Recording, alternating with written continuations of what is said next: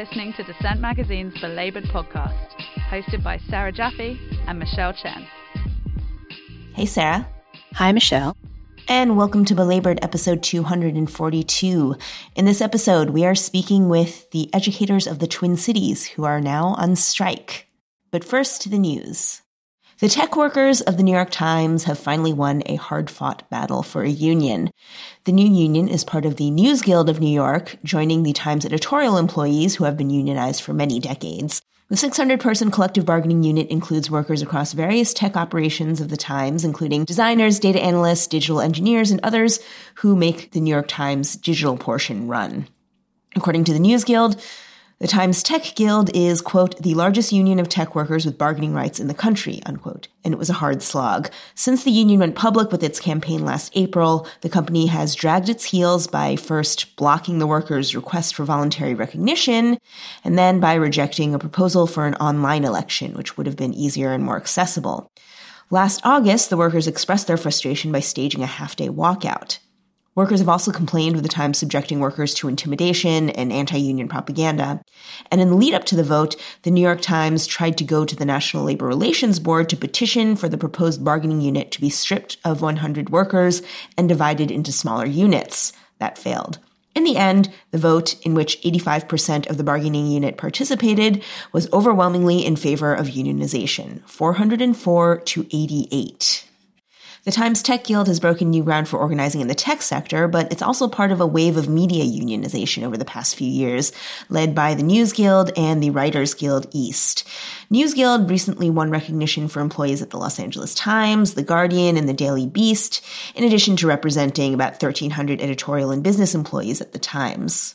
Although unionization rates remain fairly dismal across the private sector as a whole, this is one good news story for labor. I spoke with Benjamin Harnett, a digital engineer for NewYorkTimes.com, about what the organizing process was like and what he learned about himself and his coworkers. Just start at the beginning. Tell us how you and your coworkers got interested in organizing. Yeah, we've been public since April of last year. That's when we went public and asked management to voluntarily recognize us. When we had a large majority of our coworkers had signed cards and wanted to be part of the union. But the organizing effort really started before that. I was trying to think back. I personally have been involved with it for roughly 3 years, but it started before that even, maybe 6 or 12 months before I got involved. So this has been a long road, and it's been really interesting just to see all the changes along the way and you know how much it took to get here. So I got involved. One of my colleagues nervously asked me to coffee and said, like, "Hey, have you ever thought about a union?" And you know, I was like, "Yeah, I have. I mean, I've been at the Times in June. It will be my 10-year anniversary of joining the company, and I remember, you know, when I first joined, seeing all the guild stickers in the break rooms and wondering sort of why some employees were in the union and some weren't. And I guess I never took it farther than that until this colleague said, "Hey, you know, have you thought about it?" And then I joined a Signal group, and it turned out that some people had been discussing, you know, the idea of forming a union. And obviously, you know, there's lots of reasons people have for joining. I had frustrations with, you know, the promotion process, with fairness and equity, with transparency, you know, with not having a voice. But overall, what we organized around with was really getting that democratic voice. And that was the thing that resonated with people. You know, everyone had their individual issues. We had the big issues of diversity, equity, and inclusion, in pay fairness, in, you know, retention. But the big thing was just getting a voice. And so, you know, that's the message that we stuck with. And that's, we went through, I don't know, thousands and thousands of individual conversations. You know, I've probably had hundreds or thousands of conversations myself with many of the coworkers, you know, and at various times, hundreds of people have been involved directly in the organizing effort, coming in and out of the organizing committee. I didn't know that it had been going on for that long. I guess for the uninitiated, can you explain why? That as I knew that the Times reporters had a union, so some people may be surprised to learn that for so long this segment of the Times workforce was union free. How did that happen? Yeah, I mean, it happened because when the Times has had a union since the 40s with its editorial employees, and that even though they have a relatively good relationship and have been established for a long time, it was a difficult process in the 40s. There was a huge fight to get that union and make it happen. And once they got that union, they got contract language, and the contract language and the unit definition specifies what kind of employees are in the union. And obviously in that far ago, they didn't have this idea that there would be tech employees at a newspaper, and frankly, until they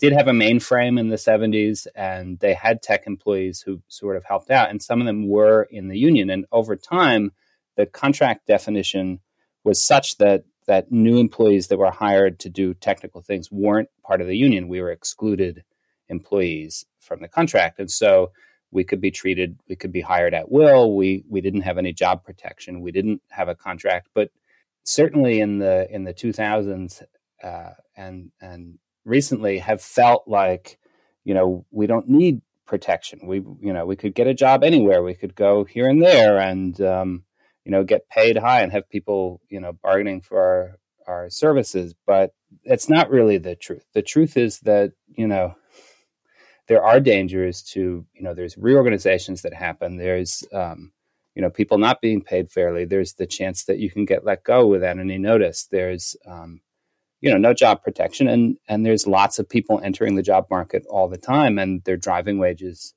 down and, not treating people fairly because they think they have a pool of people to hire in for junior staffers. And so ultimately, this idea that tech workers don't need protection, I think, has a lot to do with a lot of tech workers being young and inexperienced and experiencing a good job market for a long time. And then, you don't want to wait until things go bad to have these protections. And this is also a message that I think has resonated with people. But yeah, so tech workers were originally excluded employees, and for a long time, people just didn't think we needed one. And so it took a long time for people's consciousness to change on that. You had to organize about 600 people in this bargaining unit. Is that right? Yeah, roughly. I mean, one of the things that we've been fighting is this turnover. So even though there's roughly 600 people in the unit, and there's probably a few more that we had wanted to include, but the Times fought pretty hard and forced us to really tighten our unit definition down to these 600. So originally we were looking at like 750 people, but because of the turnover, we've probably organized even more than that because, every year hundreds of people leave the company and hundreds of new employees come in the tech area. So if you think we've been organizing for this amount of time, we've organized a lot of people. And a lot of people probably left before they could see the fruits of This is true. We've had some former organizers and people who have come back to congratulate us, and they were sorry that they just couldn't stick it out. Yeah. Well, hopefully they're going on to unionize other workplaces. That's my hope. I mean, I know there's been other tech unionizing efforts and other tech successes, but I really hope, we've established a couple things, first off, just the size of our unit, and also the fact that we're including, designers and project managers and product owners and all these categories in one big tech unit. I think it's a really good, I hope this encourages and promotes, a stronger effort to unionize other tech companies out there. And also all kinds of tech employees, not just the software engineers. Yeah. I mean, I suppose when I saw the Times tech workers were unionizing, and perhaps it's because of the union that you're organizing with, but I just thought of the digital media outlet employees that have organized in recent years. And so I guess my mind sort of went to organizing in the media sector as opposed to the tech sector. But I suppose your effort kind of straddles both of those realms in some ways. Yeah, I mean, I think, the Times also, one of the things that we've been experiencing is, when I started 10 years ago, we really compared ourselves in terms of tech to other media companies like Condé Nast. I mean, many of my coworkers and, bosses and people came from places like Condé Nast or the Wall Street Journal, Dow Jones, and went to them. But in recent years, the New York Times has really become a place for, tech work. And we've had people, come and go from the big, from Google and Facebook. And, from a technical perspective, we really are setting our sights on being that kind of tech work. And, I think from a technical perspective, that's really good. But from a sort of, work-life balance and management perspective, they do tend to come with some of those negative, ways of treating. They're looking to eliminate what they consider low performers. They want this high turnover so that we can get the best of the best and get rid of the rest. And I don't think that's a way to have a sustainable workplace. And I think it's crazy to organize your work life that way. And this is another thing that we're hoping to fight with the union, is that kind of treatment. If you think back to when you were organizing, what were some of the challenges that you faced? Or did, when you encountered skepticism, like what were some of the concerns that people expressed? Or what were some of the kinds of interference that you experienced from the management? So just talking one-on-one with people, the skepticism was really around, I think it had two parts. Like one, there's the skepticism of, I don't think we can do this, or how are we going to win? How are we going to achieve this? Lots of people who I talked to were involved in efforts to improve things at the workplace that were, through, these groups that management set up. And the feeling was that you could do all this work and it would just be ignored or turned around. And so what I had to argue with people is, no, having the union will give us the power to achieve these things in a way that we couldn't before. And so you had to really bring people along. And then you had to say, I know it seems as one person out of 600 or one person out of 700, what can I do? But that's why we're building this communal power. That's why we're working with each other. We would set these small, reasonable goals, and those goals we would just increase and increase until at the end, when we got 404 people to vote yes. The other skepticism was from I think younger, not as politically involved, people who are used to tech had this feeling of I don't need this. Why do I need this? And that you really had to talk through. And so, you talk to somebody and say, you really like your job, you feel like everything is under control, and you love your manager, but have you considered what would happen if your manager left the company? And people would say, oh my God, no, if my manager left and then this other person came in, my life would be miserable. That's for the people who were really satisfied and just didn't see what a union could do for them. You show them that a union can protect the good things that you have, not just strive for other things. You protect the things you love about your job. And, another tactic that worked for some people was help your manager. Like the managers at the very, who are at the very end of the chain, they don't have a lot of power, and so they want to help their employees and they want to do the right thing, but they don't really have the resources to do it. And a lot of times they're stuck sort of implementing whatever is handed down to them. And so another message is we can use this to help your manager get good things for everybody and make sure that your work-life balance is appropriate and on-call rotations are reasonable, and the demands that the company puts on you are sensible. And then you mentioned the other thing, which is once we went public, there was the the anti-union campaign, which we prepared for and really talked through and thought about. But you can prepare as much as you want, but to have this barrage of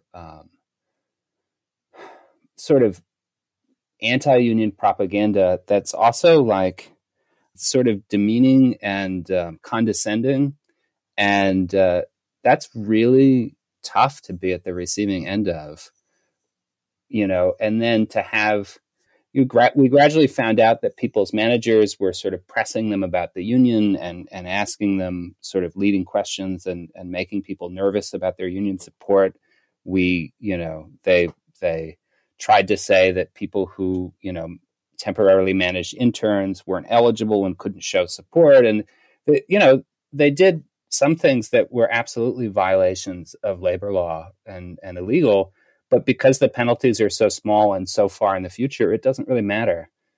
And then they'd go through this period of like doing nothing for a long time. And then then it would be a full court barrage and then a nothing. And then, obviously in that period up to the vote, they really turned it up to 11. And we were getting constant one-way Slack messages and company-wide emails from all of leadership with these exhortations. And people were emotional. They were like, I've seen what my teams can do without a union and I just can't, and, a tear, I can't believe what it's going to be like with, when we have the union. And they kept talking about us, the union members, as this, third party. I mean, the thing is, it's all this standard anti-union playbook, whether it's run by the New York Times, whether it's Amazon doing it.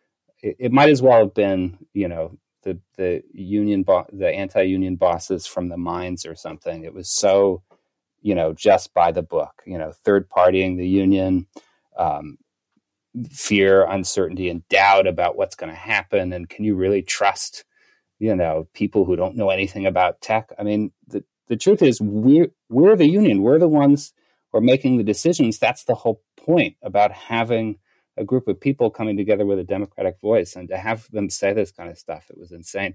Ultimately, even though during the whole process, it was really nerve-wracking and uncomfortable, and ultimately, I think it pushed more people to our side to support the union, to have this stuff, because it was so ham-fisted and heavy-handed and sort of inauthentic. I don't know, but at the same time, it definitely, the anti-union campaign, it made the work of getting this much harder. Like, because it made people second guess. It made people waver. It took advantage of the fact that, you and your boss have this relationship. When your boss earnestly says something to you, or your boss's boss, no matter what your feelings are, you are in such a relationship with them that you do feel this pressure. I mean, even if they're like, oh, no pressure, this is just my 2 cents. It's like, yeah, but you have the hiring and firing power. You decide on my promotion. It does make a difference. What advice would you have to maybe folks in other tech firms or in Silicon Valley who are trying to encourage their coworkers to think about organizing? I mean, the advice is to really talk to people, and that it's going to take a long time. And so, this is one of the other problems in tech, is that tech is set up in such a way that they really do churn through people and turn people over. And you're only for a long time, the way to get promoted and to get more money was to leave the company you're at and go to a new startup or a different company and work there 2 years and then go to another place. And so, if you want to stick around in one place and make it a really good place to work, and get a union, you're going to have to deal with this turnover and get, you'll be back to square one with people as new people come in. And that's managed. This is something that I think tech people don't realize, is that that's on purpose. Management does that so that, people don't get power at their workplace, and so that they can churn through people and take advantage of them. So I guess what I'm saying is, like, you have to be really committed to this, and you have to talk people through it, and just talk to everybody, but keep it quiet. don't let management find out, because they will do whatever they can to forestall the process. I guess the whole atmosphere of Silicon Valley in general is sort of about, always looking to the next thing, or like always, starting up the next thing. And then it kind of discourages people from actually having allegiance towards their coworkers or investing in a workplace and trying to improve it, Yeah.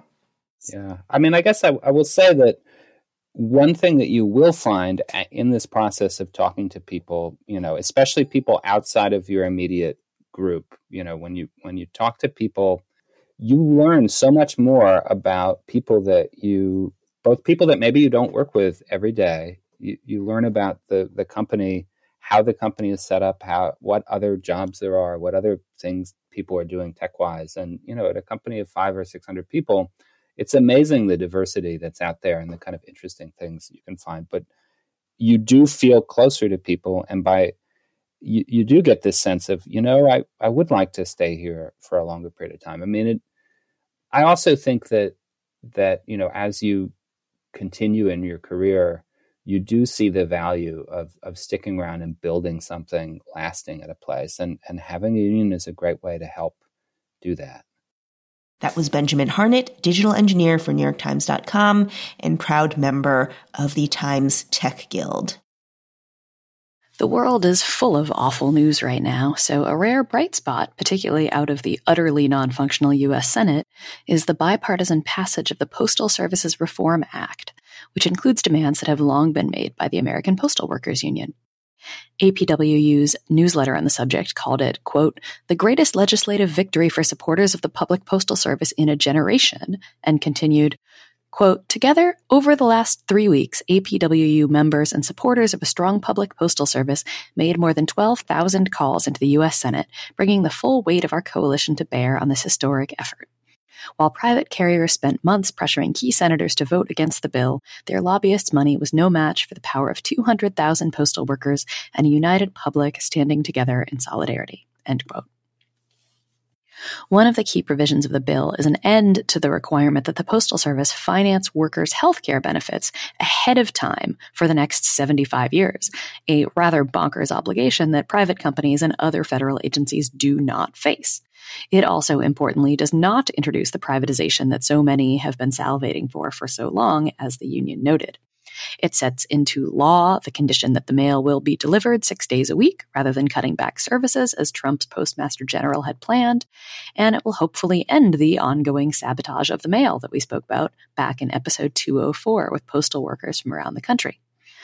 But the bill doesn't solve every issue facing the Postal Service. Postal banking, which we've also discussed on the show way back in 2014 with David Dayen, is not included, nor is the issue of electric vehicles for mail delivery, which sets up another showdown, in part over union labor.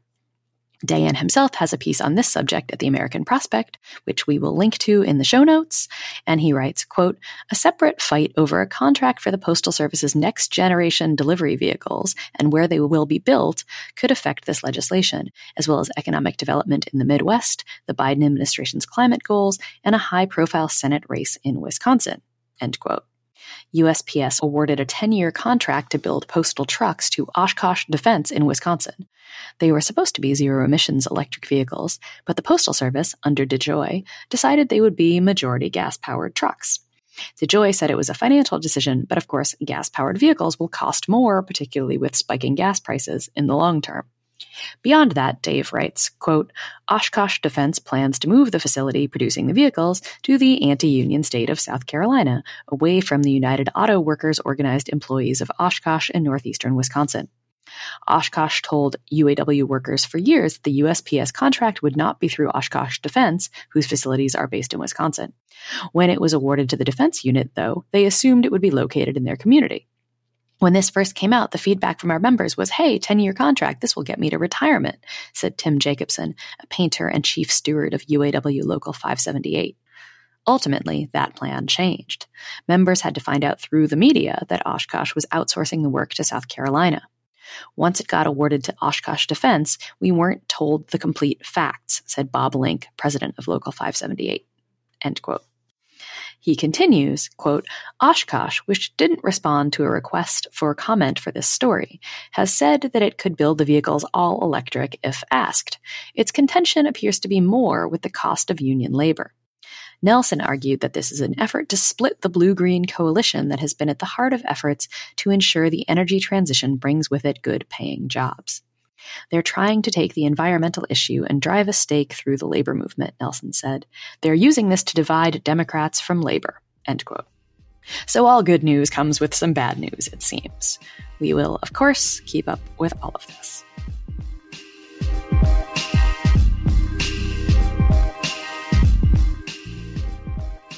This week saw the beginning of the first big teacher strike of the COVID era in Minneapolis, where teachers are on the picket lines for the first time in 50 years. Notably, this majority women workforce began its strike on March 8th, International Working Women's Day. Also notably, the strike includes teachers and educational support professionals. You heard last episode from Mariah Robertson Moody, one of those support workers.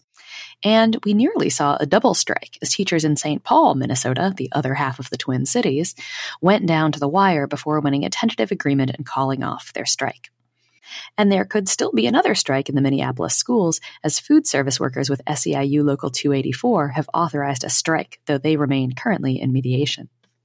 So this week we talked to Minneapolis and St. Paul educators about the schools, the strike or almost strike, and what all of this means in a moment when we've heard over and over that parents are angry at teachers over school closures, mask mandates, and various other pandemic issues that are not, in fact, teachers' fault. We begin with Maria White, a teacher and member of Minneapolis Federation of Teachers and Educational Support Professionals. So Maria, can you go ahead and introduce yourself to our listeners? Yeah, for sure. My name is Maria White. I'm a first grade teacher in Minneapolis Public Schools in Minneapolis, Minnesota. Excellent.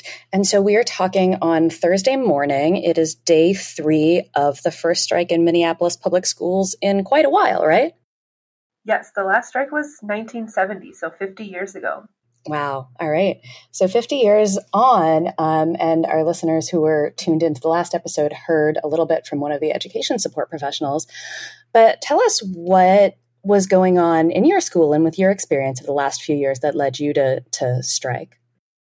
Yeah, it's felt kind of for a couple of years that things have just escalated as budgets have gone down, staffing has been cut, the stress, the workload, the mental health of students has just been kind of escalating.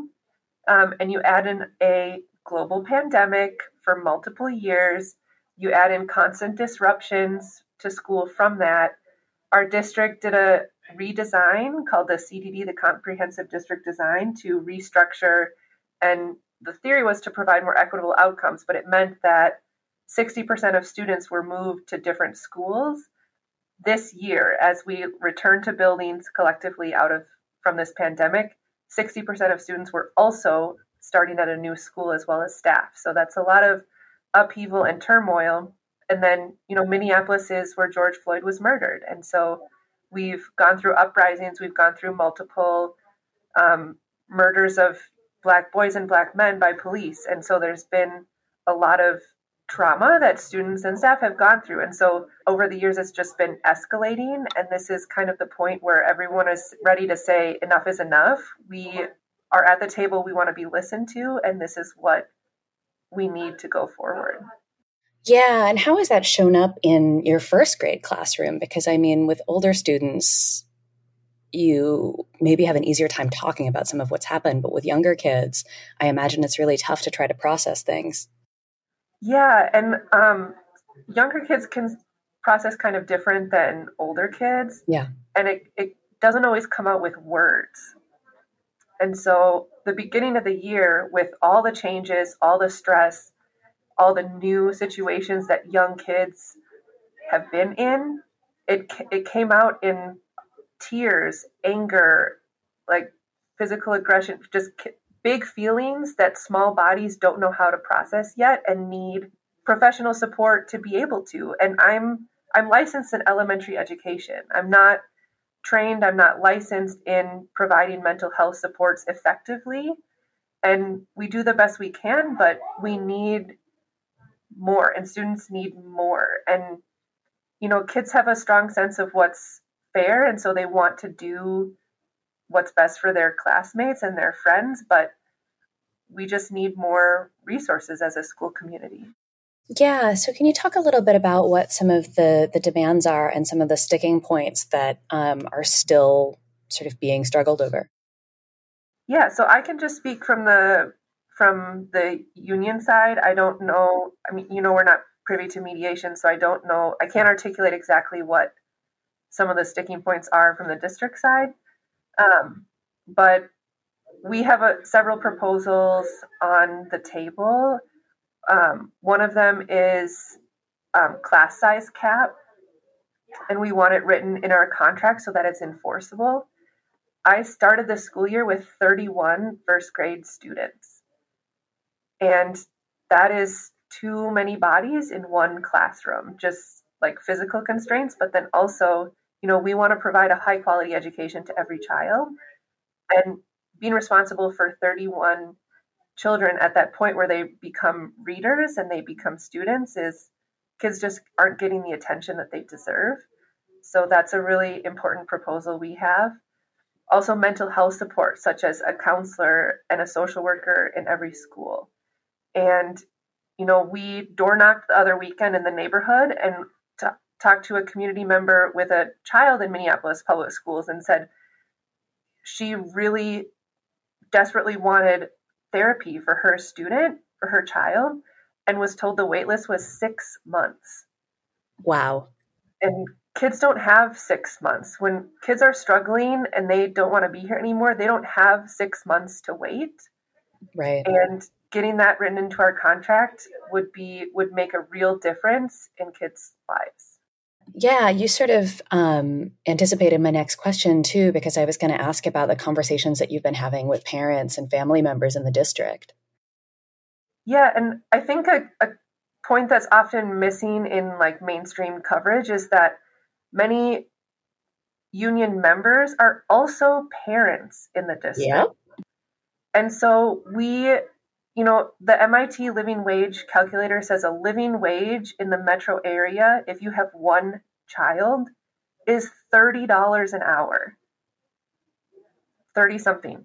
Yeah. And we are paying our support staff $19 an hour, capping out at 24 or 25. So we are actively paying staff members in our schools who are also parents of children in our schools. We are paying them poverty wages.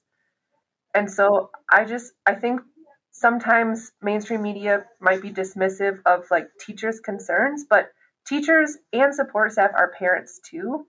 So they're standing up, they're sacrificing their money, their time, their earnings to say, this is too much. We need, for myself, for my kids, for my school, we need this. And that's the same things we've heard in our community. Like, we door knocked, and everyone that I talked to that participated said the support was overwhelming. People said, your demands, your proposals are absolutely reasonable, absolutely needed.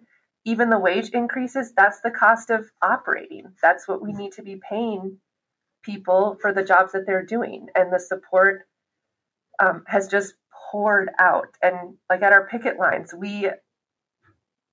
the outpouring of support has just been so strong that we have to turn people away. We just have so much support and so much love pouring out that people just want to help in any way that they can. And it's been really inspiring to see.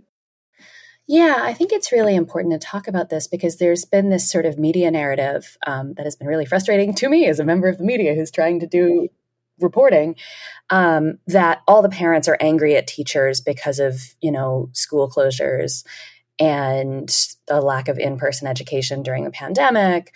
And so to hear that when you actually talk to parents, that's not the story you're getting at all, I think it's really necessary. And I think other teachers need to hear that right now too, that you guys are getting support. Yeah, and I think, sometimes the narrative likes to focus on just a few voices, and I think attention is being given to voices that are saying that as if it's equal number of voices as people in support, and it's not from what we found. Like, when we had our art build and picket sign assembly, we had 500 people turn out which was way more than expected. We thought it would take 6 hours to make our 4,000 signs, and we did it in 2. And it was so much of community just coming out to say, we're here to help you. We're going to make this happen. People bringing their kids. So community members who aren't staff, bringing their kids, their students to come help. And we've had families on the picket line with us. And it's not being given the attention that shows it accurately, I think. Yeah, I think it's been frustrating, particularly because the people who get to write columns in the New York Times are not parents of color in Minneapolis. They are mostly well-off parents in the suburbs of DC and New York. Yeah. But anyway, I want to know sort of what the impact of the George Floyd uprisings and just years. I mean, Philando Castile was an employee of St. Paul schools, right? We're talking about literally, people in your community, in some cases, people in the immediate school community being killed. And I'm sure, you're like most urban public schools and overwhelmingly students of color district. So yeah, what's that been like in the last couple of years? Yeah, I mean, it's intense. And even people who have graduated, their siblings are still here. Like Daunte Wright's siblings attend Minneapolis public schools. And remind our listeners who Daunte Wright was. Daunte Wright was murdered by Brooklyn Center Police last spring. So not in Minneapolis, but the first ring suburb right outside of Minneapolis. Right. So educators are we care about our communities. We are parts of our communities, and it hits us hard. It hits students hard. And the district response is somewhat dehumanizing. Like they try to send support. They send out extra, therapists, people to talk to. But if you're struggling, if your community is hurting, it's not a stranger sometimes that you want to talk to. You want to have those supports already in your schools to be able to sit together and process and spend that time together and grieve. And just sending out centralized people to go process one school at a time is not, I don't think, how you get through that. And it's hard to have strangers come in that you don't have relationships with that are going to say, now tell me how you feel. Yeah, so I think our demand or our ask around increased mental health supports will also help us. There's going to be future traumas, and having these systems set up and these supports set up will help us get through them together and navigate that. Any last thing that you want to share before you have to run? Yeah, I mean, what's really stood out to me is that there's the narrative that people are getting is maybe not always accurate of what is going on. Like we've had several people at our pickets that have heard our colleagues speak and afterwards just said, this is humbling. This is so needed. The more I hear from educators, the more strongly I see how badly these demands are needed, and not as like compromise. Like this, what your union is asking for is what you need. And I think that's just, I hope that gets out there of like, the district is going to say one narrative, but if you want to know what's going on, you need to reach out to the educators in your life and ask, like, what has this experience been like for you? That was Maria White, a first grade teacher in Minneapolis and member of Minneapolis Federation of Teachers and Educational Support Professionals. Next, we spoke with Ben Polk, an education support professional in Minneapolis and also member of the union. Hey, I'm Ben Polk. I'm an SEA at Justice Page Middle School. So yeah, tell us what it's been like on day 3 of the strike on the picket lines. Well, what I was telling my folks today is like, when I get home and like hear like the news from mediation and like see the district's press conference, I get so frustrated and discouraged and anxious. But then whenever I'm out there on the line with the people, with my colleagues, and it just feels so amazing. And the level of energy and commitment is totally overwhelming. It's been incredible. Yeah. And so tell us a little bit about what it's been like at your school over the last couple of years. I know that it's been hard for everyone, but what is the experience of the students that you work with and the families? So I just started at Justice Page last year, but Justice Page is known still, I think, for having like a really, really strong culture, both within the staff and the students. And coming back after COVID and the CDD, that has really, really been stressed, really been strained.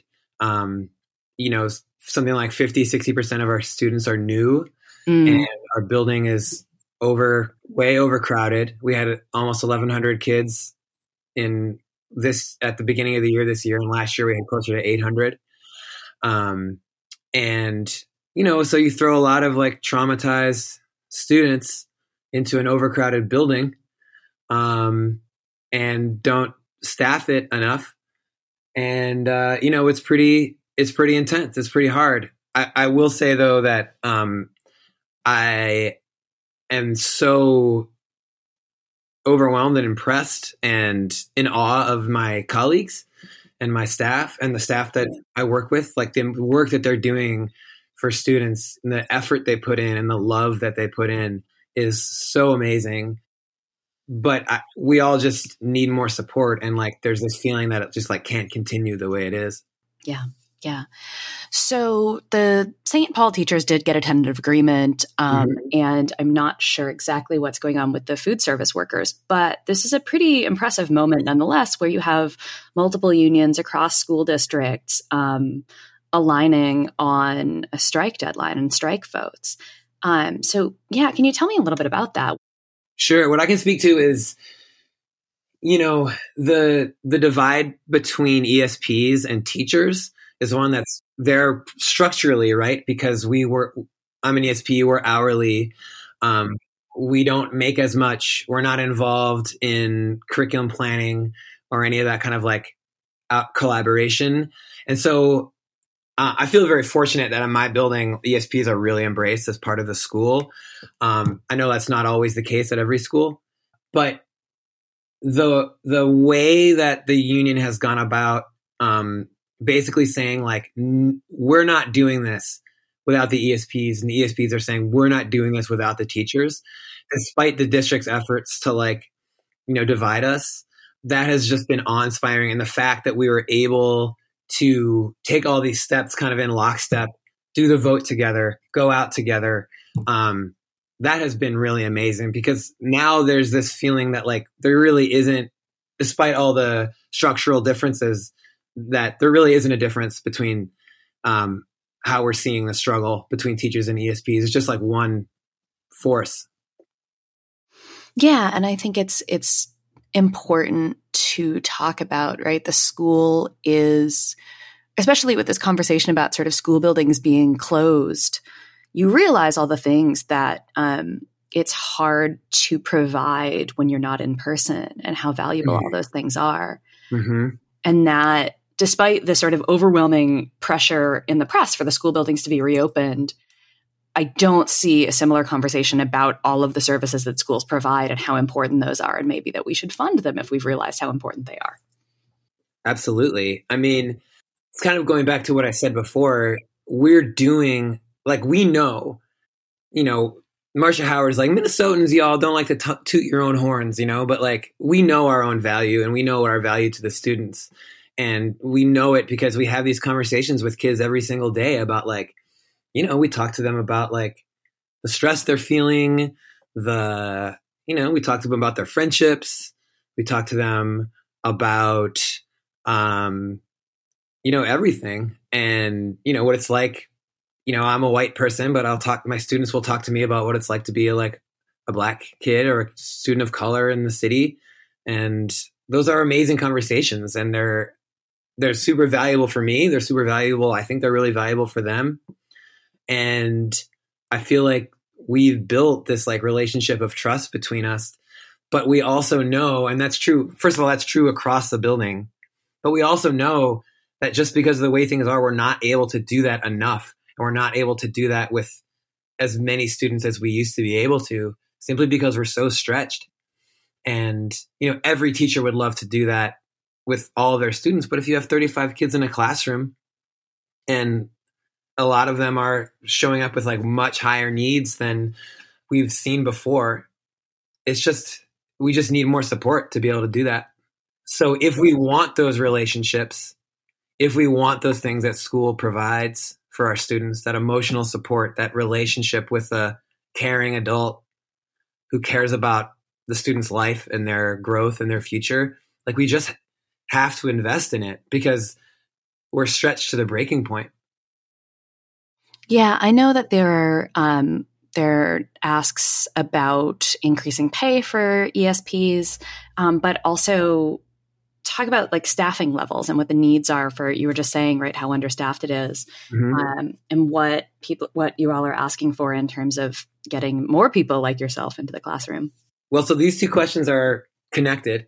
The first is, so my building, we began this year understaffed because of how many more students we have, and especially in the mental health and SEA angle, the amount of students that need services and that need our help, and we just don't have enough people to give it to them the way that we want to. You know, there have been first of all, I'm often like, you know, one SEA and 4 or 5 or 6 students with like really high behavioral needs in a classroom. And, you know, I just can't do that.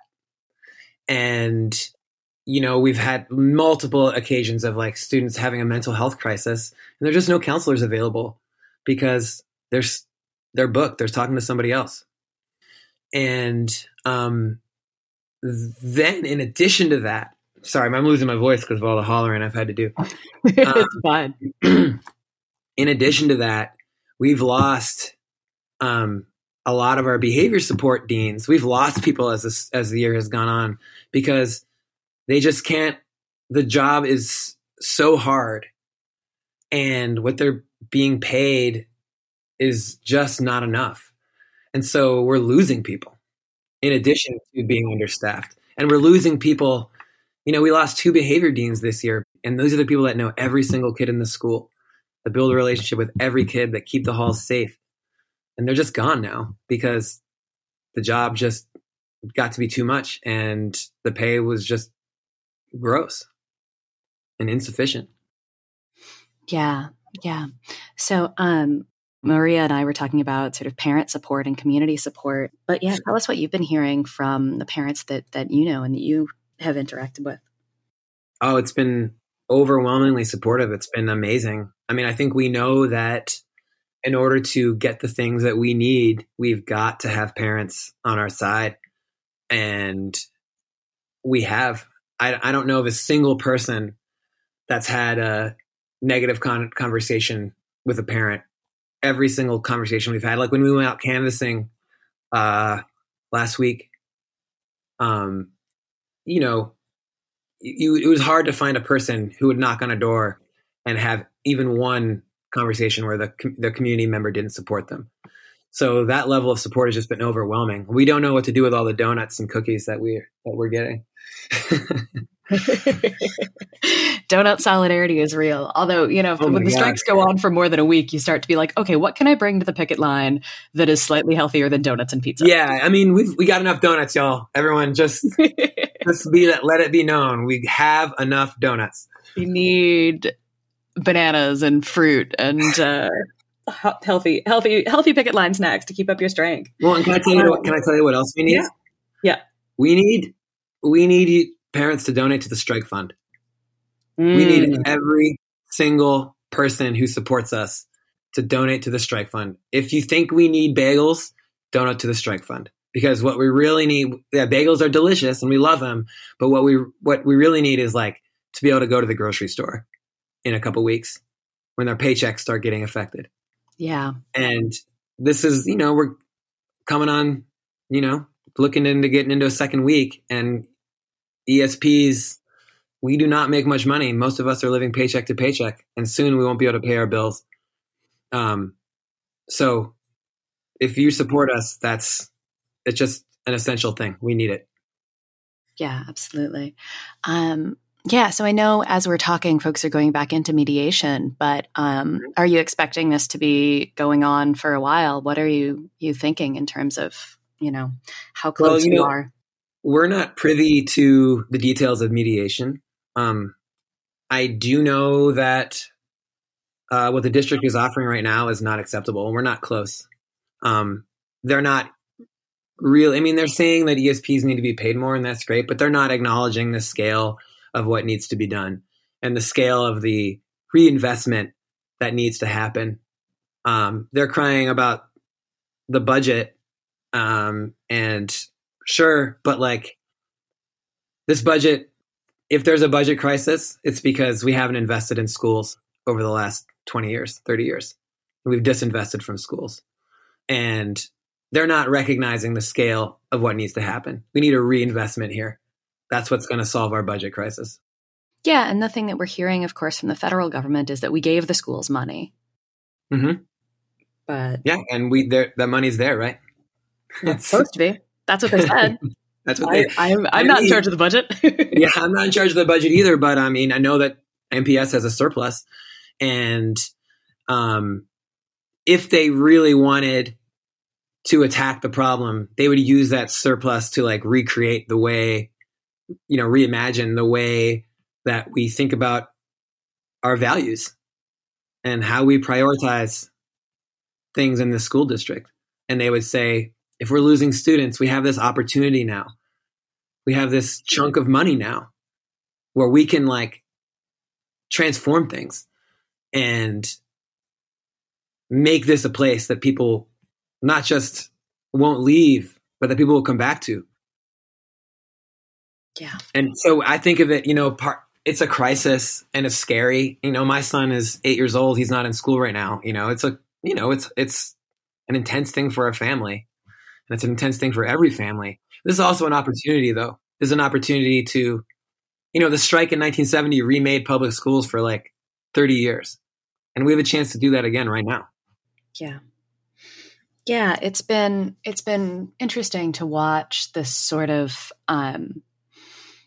the shift, right? We were really seeing a shift in public discourse around public schools and teachers, starting with Chicago's strike in 2012, but really after the Red for Ed strikes in 2018. And then it seemed like the pandemic was just this opportunity to start blaming teachers for everything again.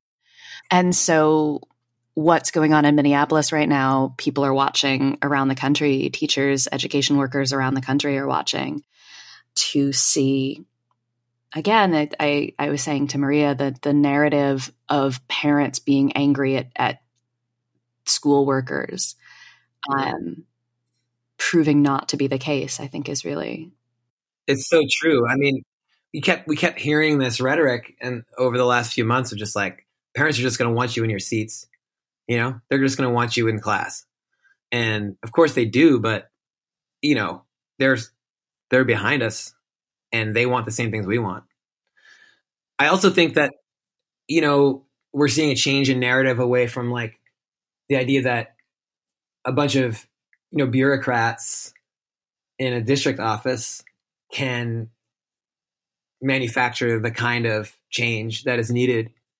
And, what we're seeing now is like, no, this is the way it's always been. Social change comes from solidarity among people on the ground.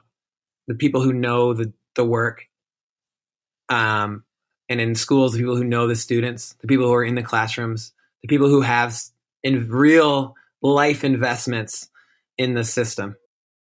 And that's what we're seeing again right now. Amazing. Anything else you want people to know about the strike or your experiences this week? Well, whenever I'm asked that, I wish people would understand, and I hope they do, just the depth to which like we love our students. We are like genuinely heartbroken not to be with them. And everything we do every single day, it's a thing that I noticed like right when I showed up at Justice Page. Just like, man, the level of love for the job, the level of love for the students here is overwhelming. And I feel that way. And that's why I do the job. And that's why everyone that I work with does the job. And, when we showed up in September doing lesson plans and like teaching classes, we're doing that because we love the students. When, we make them wear masks, we do that because we love the students. Mm-hmm. When we're like, counseling them, we do that because we love the students. And when we're out here on the streets, we do that because we love the students. It's out of that love that we're doing this work. And that was Ben Polk, a special education assistant in Minneapolis, on strike this week. Now we turn to St. Paul with Leah Van Dasser of the St. Paul Federation of Educators. Can I get you to start off by introducing yourself?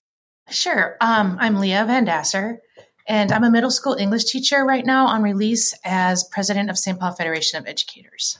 So you are, not on strike right now because at the last minute you did get a tentative agreement. Can you tell us a little bit about what's in that and what some of the demands were for the St. Paul educators this year? Sure. Thank you.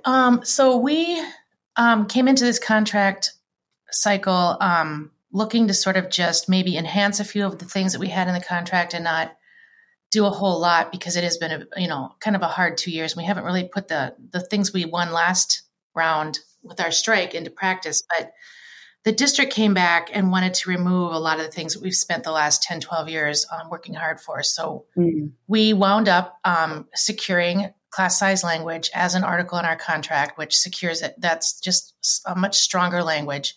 And for grades kindergarten through third grade, it actually the numbers of cap size in those classes actually went down slightly. So that was really a positive move forward, both for our members and our students, and then the district to finally agree with us on that was a high priority that we all agree with, and that we now need to reflect in our actions. So that was a big one. Another one was we maintained some language in our contract that guarantees some mental health support work going forward. After the last contract where we did strike, we did demand and get quite a few more counselors, general education, social workers, and behavioral intervention specialists. This time around, we want to make sure that those teams in the buildings were solid and could work as a team and do that work as needed to wrap around service for the students. We also, at this time, gained 6 district-wide psychologists, which was an area where there's still some need in our district. So the district will be working toward hiring those in positions in. And then we also maintain some language around our restorative practices. It's not as strong as we'd like it to be there, but that is, we got some commitments from the district that this is a shared value that we will try to work on moving forward as well. We changed some language around special ed caseloads and some work that's going to be done there. That was a big improvement. And then as far as wages and compensation, we really pushed hard, and a major push for this contract was to increase the wages of our lowest paid members of our bargaining unit, which are education assistants. And they received quite a hefty raise.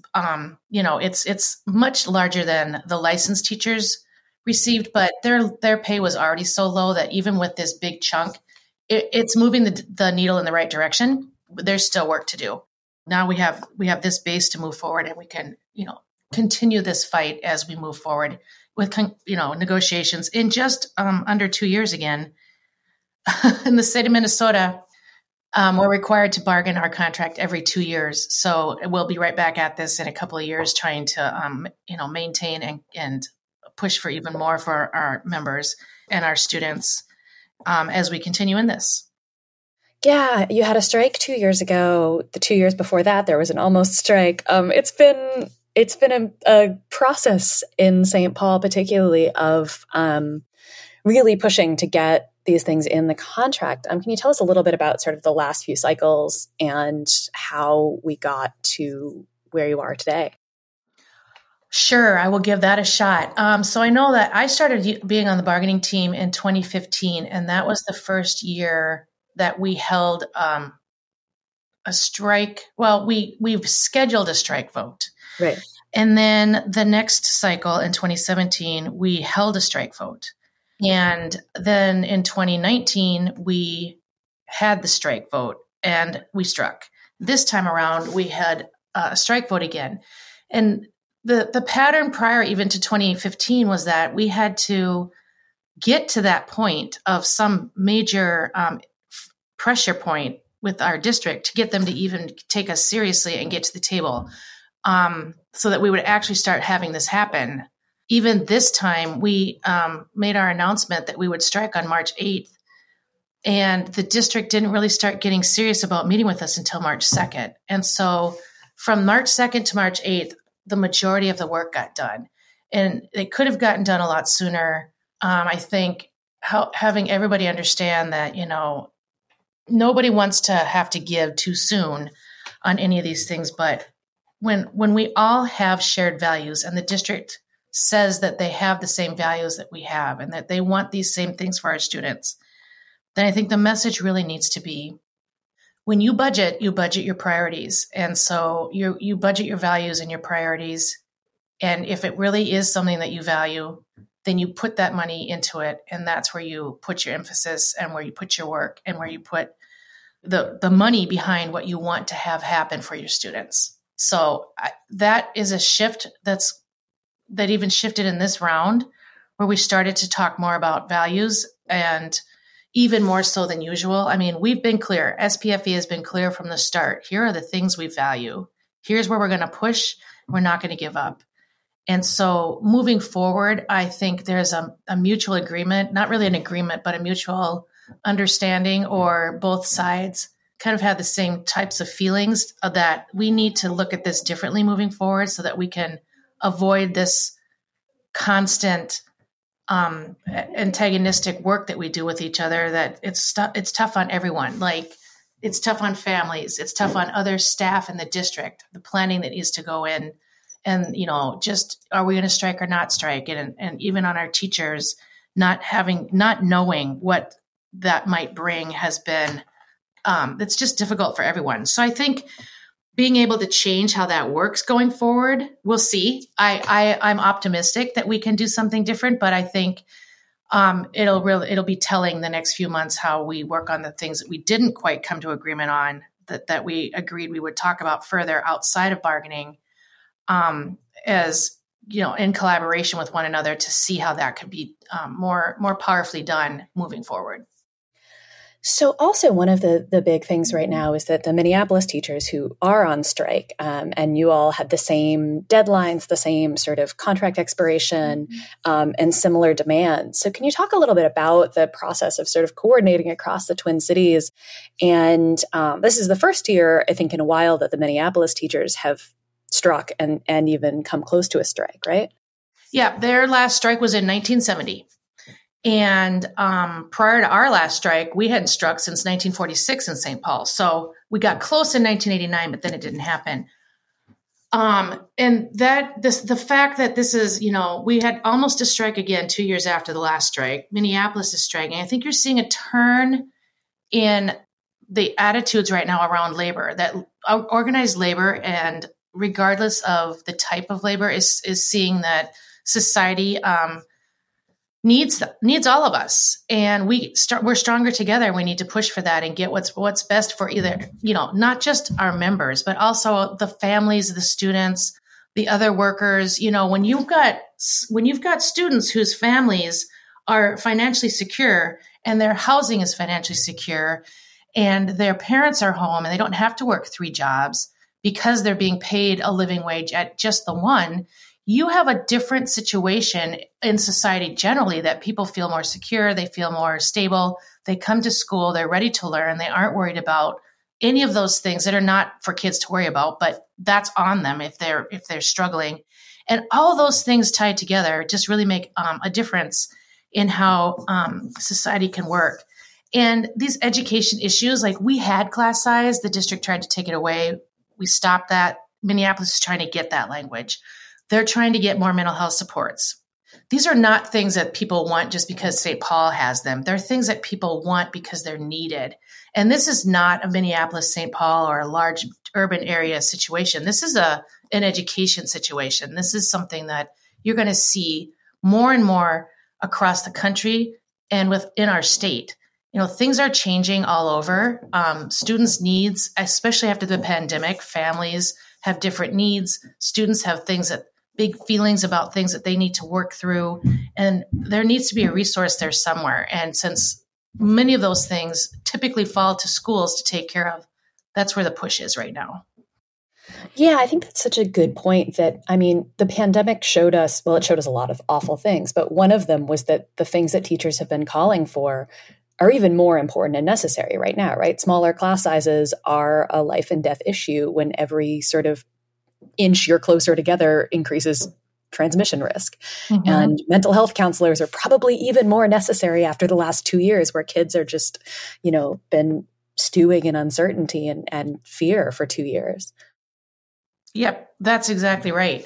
And, we can't just conjure up mental health supports. This is going to be a big need for our country for years to come. So this is, the time is now again for people to be thinking about, is this something that they would like to do to help others, is go into those types of professions, because that's not, you don't just see this in education. You're seeing this in our healthcare system as well.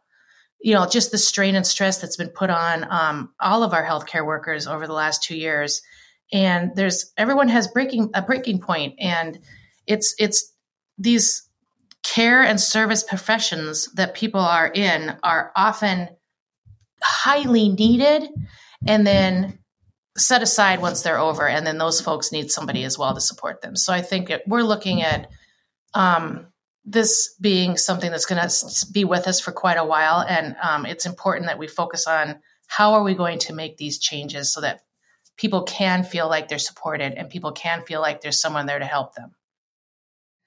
Yeah, one of the things that makes this particular strike and almost strike really notable and I think important in this moment is how much teachers have been demonized and sort of bullied over the last 2 years about being in the physical classroom when things are dangerous, having to fight for sort of every safety precaution in schools, and being told in even progressive-leaning publications that they need to get back in the classroom or else. Mm-hmm. And so I'm wondering, especially, again, having these two districts willing to strike at the same time, what you think the significance of this moment is in terms of changing that really awful discourse around teachers in schools? Well, that's no pressure. I think that the demonizing of teachers and that's maybe a little strong for pre-pandemic, but the narrative around teachers just trying to always, they just want more money and they need to stop being greedy is, a view of what unions look like, even though that's not how St. Paul, Minneapolis are working. It's that, we know that our students need things and this is what we're fighting for. And it's hard, but it's hard to come out of that. Right at the beginning of the pandemic, in that spring quarter of the school year there in like April, May of 2020, parents all realized when they had their kids home all day for school, what teachers had been doing for all that time. And it was a delightful 2 months as a teacher to be, see on social media all the statements that families were making about, man, pay those teachers more.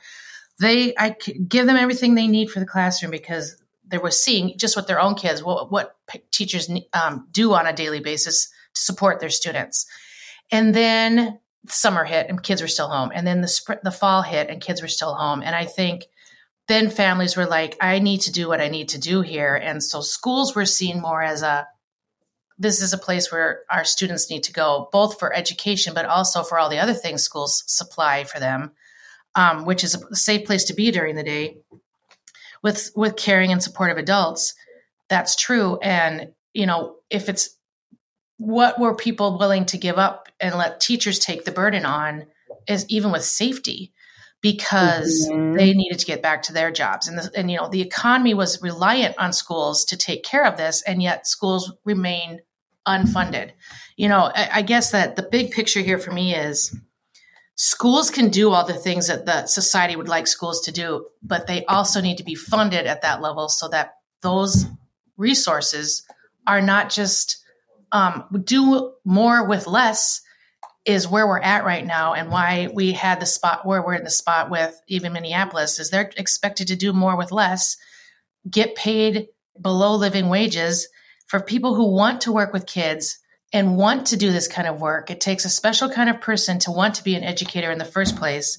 And we need to hang on to those folks. They're not all over the place. I mean, yep, they could go to Target and get a job there and work and get paid more, but that's not a job that requires the kind of skills of just wanting to be patient and work with children and young people. And that's, again, it's very similar to what you see in healthcare, especially with nurses and doctors. It's that people choose these professions because they are fulfilled by them. But that only goes so far. And if things are as hard as they've been over the last 2 years, a lot of educators are leaving the profession. It was always hard to hang on to teachers because it is so taxing. And the pandemic has exacerbated that.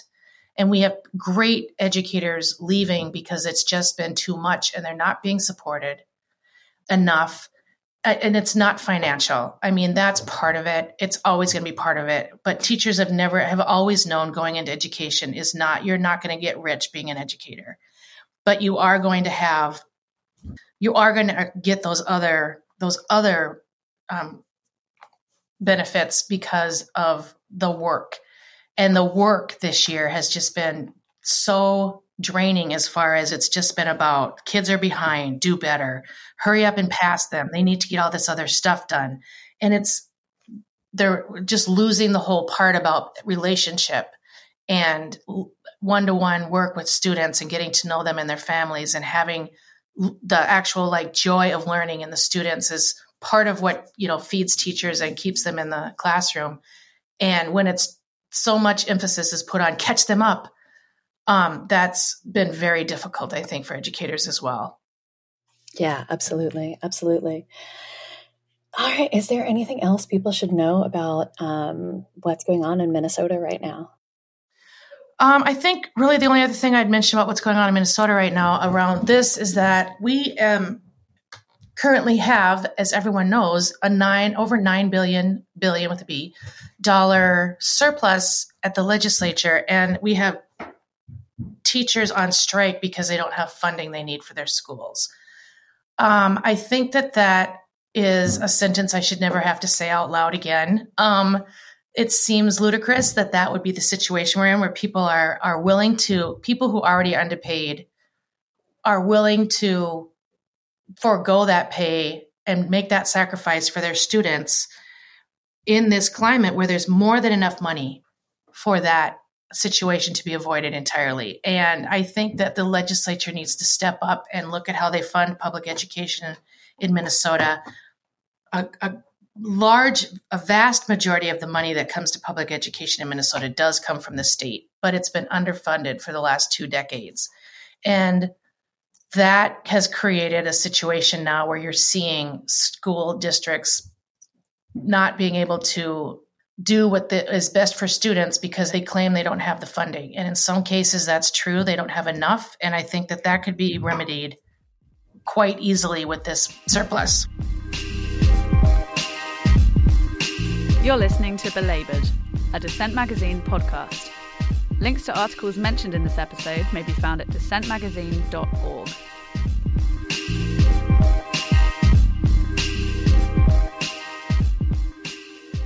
And that was Leah Van Dassar, president of the St. Paul Federation of Educators. And now it's time for ARG, I wish I'd written that, in which we talk about the pieces that we read and liked but did not write. My pick for ARG is That Was What Hurt the Most by Sharon Johnson in The Progressive. One of the most common ways for one person to instantly destroy another person's life in this country, short of outright physical violence, that is to utter 2 words, "You're fired." If you've ever been on the receiving end of that phrase, you probably know the pain and disruption that is caused by getting canned.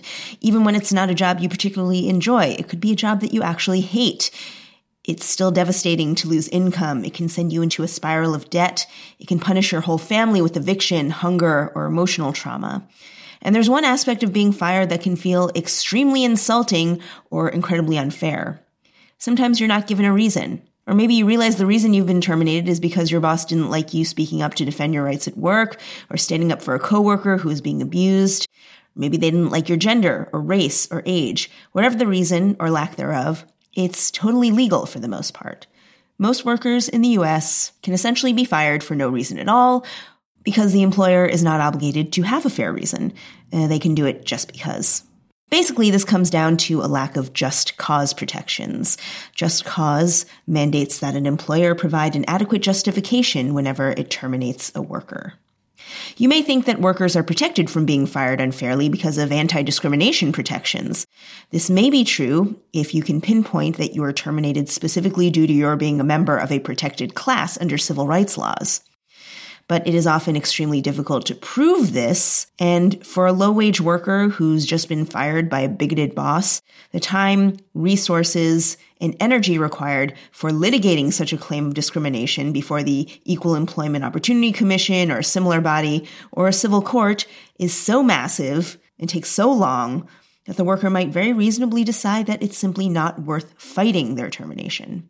Even more perversely, the discrimination at work that you suffer may well be the reason you do not complain to authorities, since that could get you fired. And once you're fired, you may figure it's probably just better that you get another crappy low-wage job.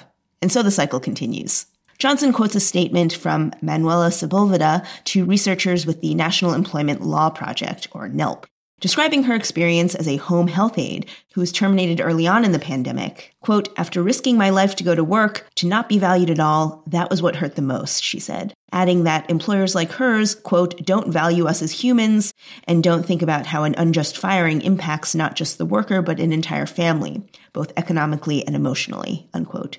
According to NELP's survey, which focused on workers in Illinois who have been recently fired, being fired or quote-unquote let go triggered an economic and social crisis for many. Quote, "Almost half of all workers in Illinois, 46%, have been fired or let go from jobs at some point in their careers.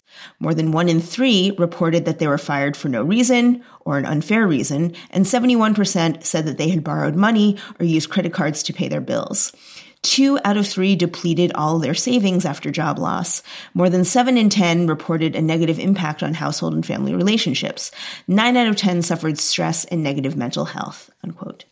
Workers of color seem to be especially hard hit. Irene Tung, who is a former guest on Belabored and my former colleague at Asia Pacific Forum, and is now an analyst at NELP, said that the survey found that more than 40% of both Black and Latinx workers, quote, "reported unfair discipline," unquote, yet employers were generally not held to account since, quote, "it was difficult for public enforcement agencies, such as the Illinois and U.S. Departments of Labor, to protect workers because they rely on workers for complaints. Workers can't speak up because they fear that they will lose their livelihood," unquote. It is possible to push back against this impunity. Union contracts often contain just cause provisions, which force the boss to provide a fair reason before terminating the worker, based on standards set forth in the contract. And now there is a movement afoot across the country to make just cause the law. In 2019, Philadelphia passed a just cause law for parking attendants, for example. New York City passed a similar ordinance to protect fast food workers, which requires employers to, quote, "provide warnings and consistent, proportionate disciplinary actions before letting employees go," unquote. It also gives workers a chance to challenge their termination in an arbitration process. There are also other initiatives pushing just cause laws on the state level. Ideally, the requirement for just cause would also be tied to specific standards for disciplinary actions that should be implemented before someone is fired.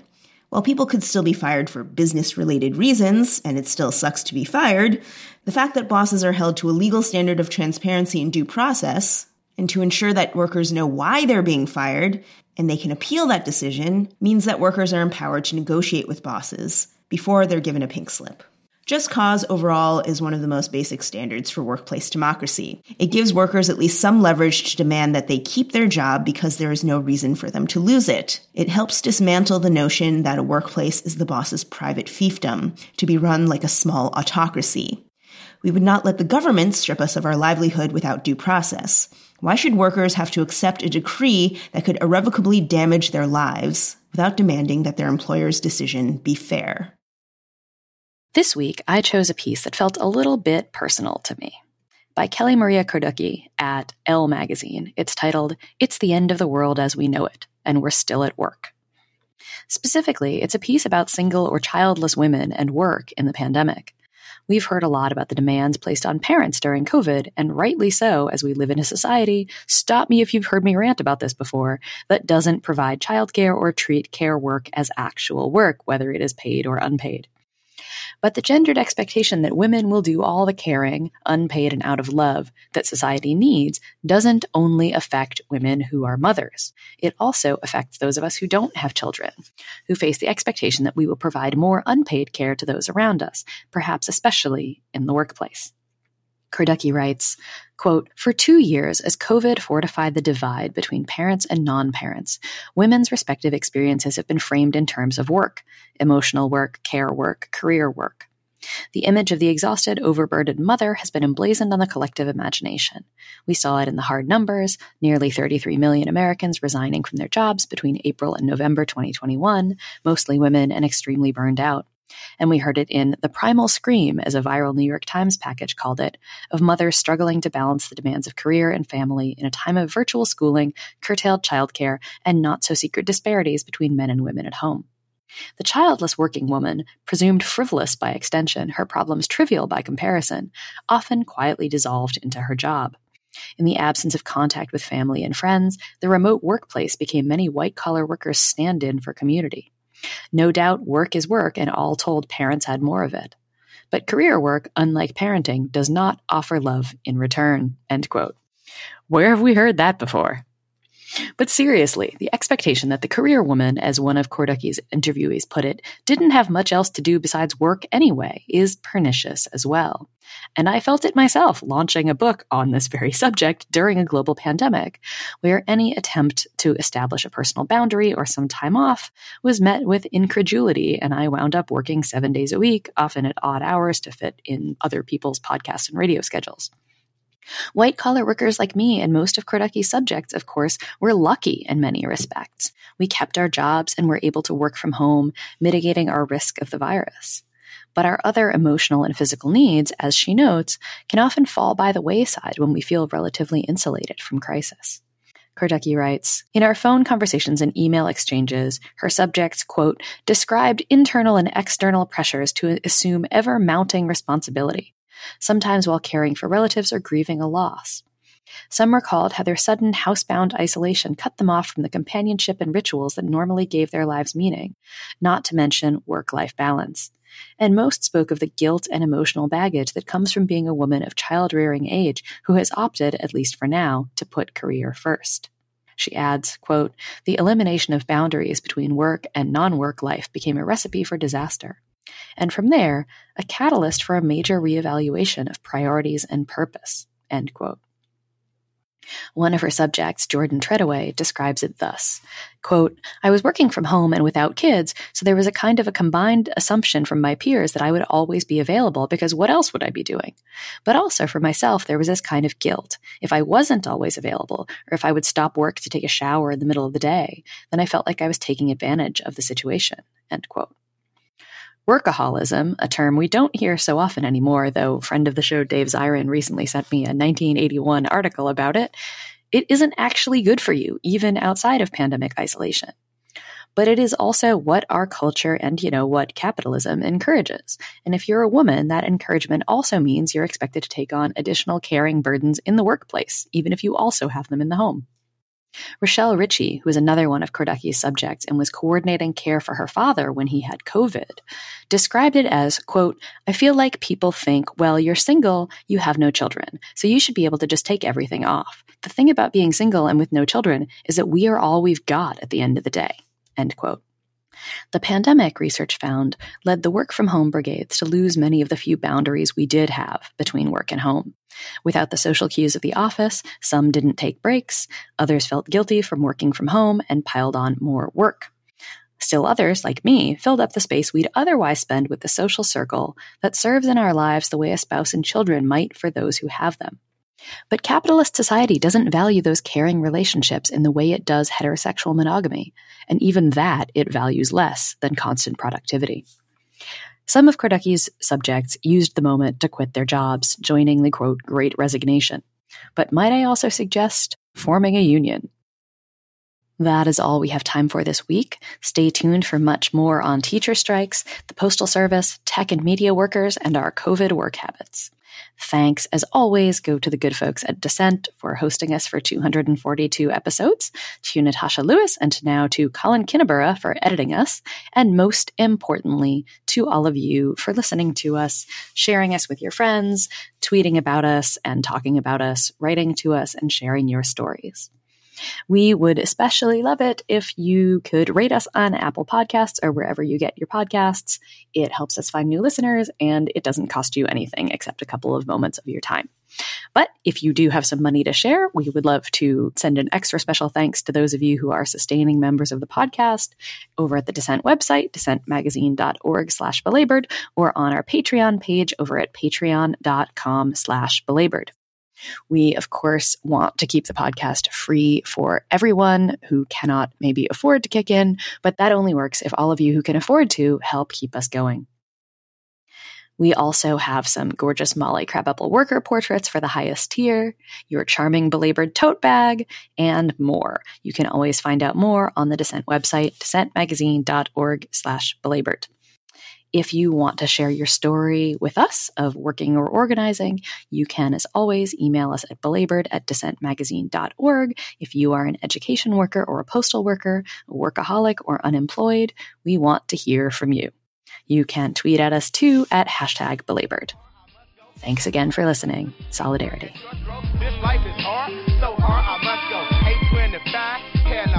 You've been listening to Dissent Magazine's Belabored podcast. For the entire archive of past episodes, visit dissentmagazine.org. Join us online using #belabored.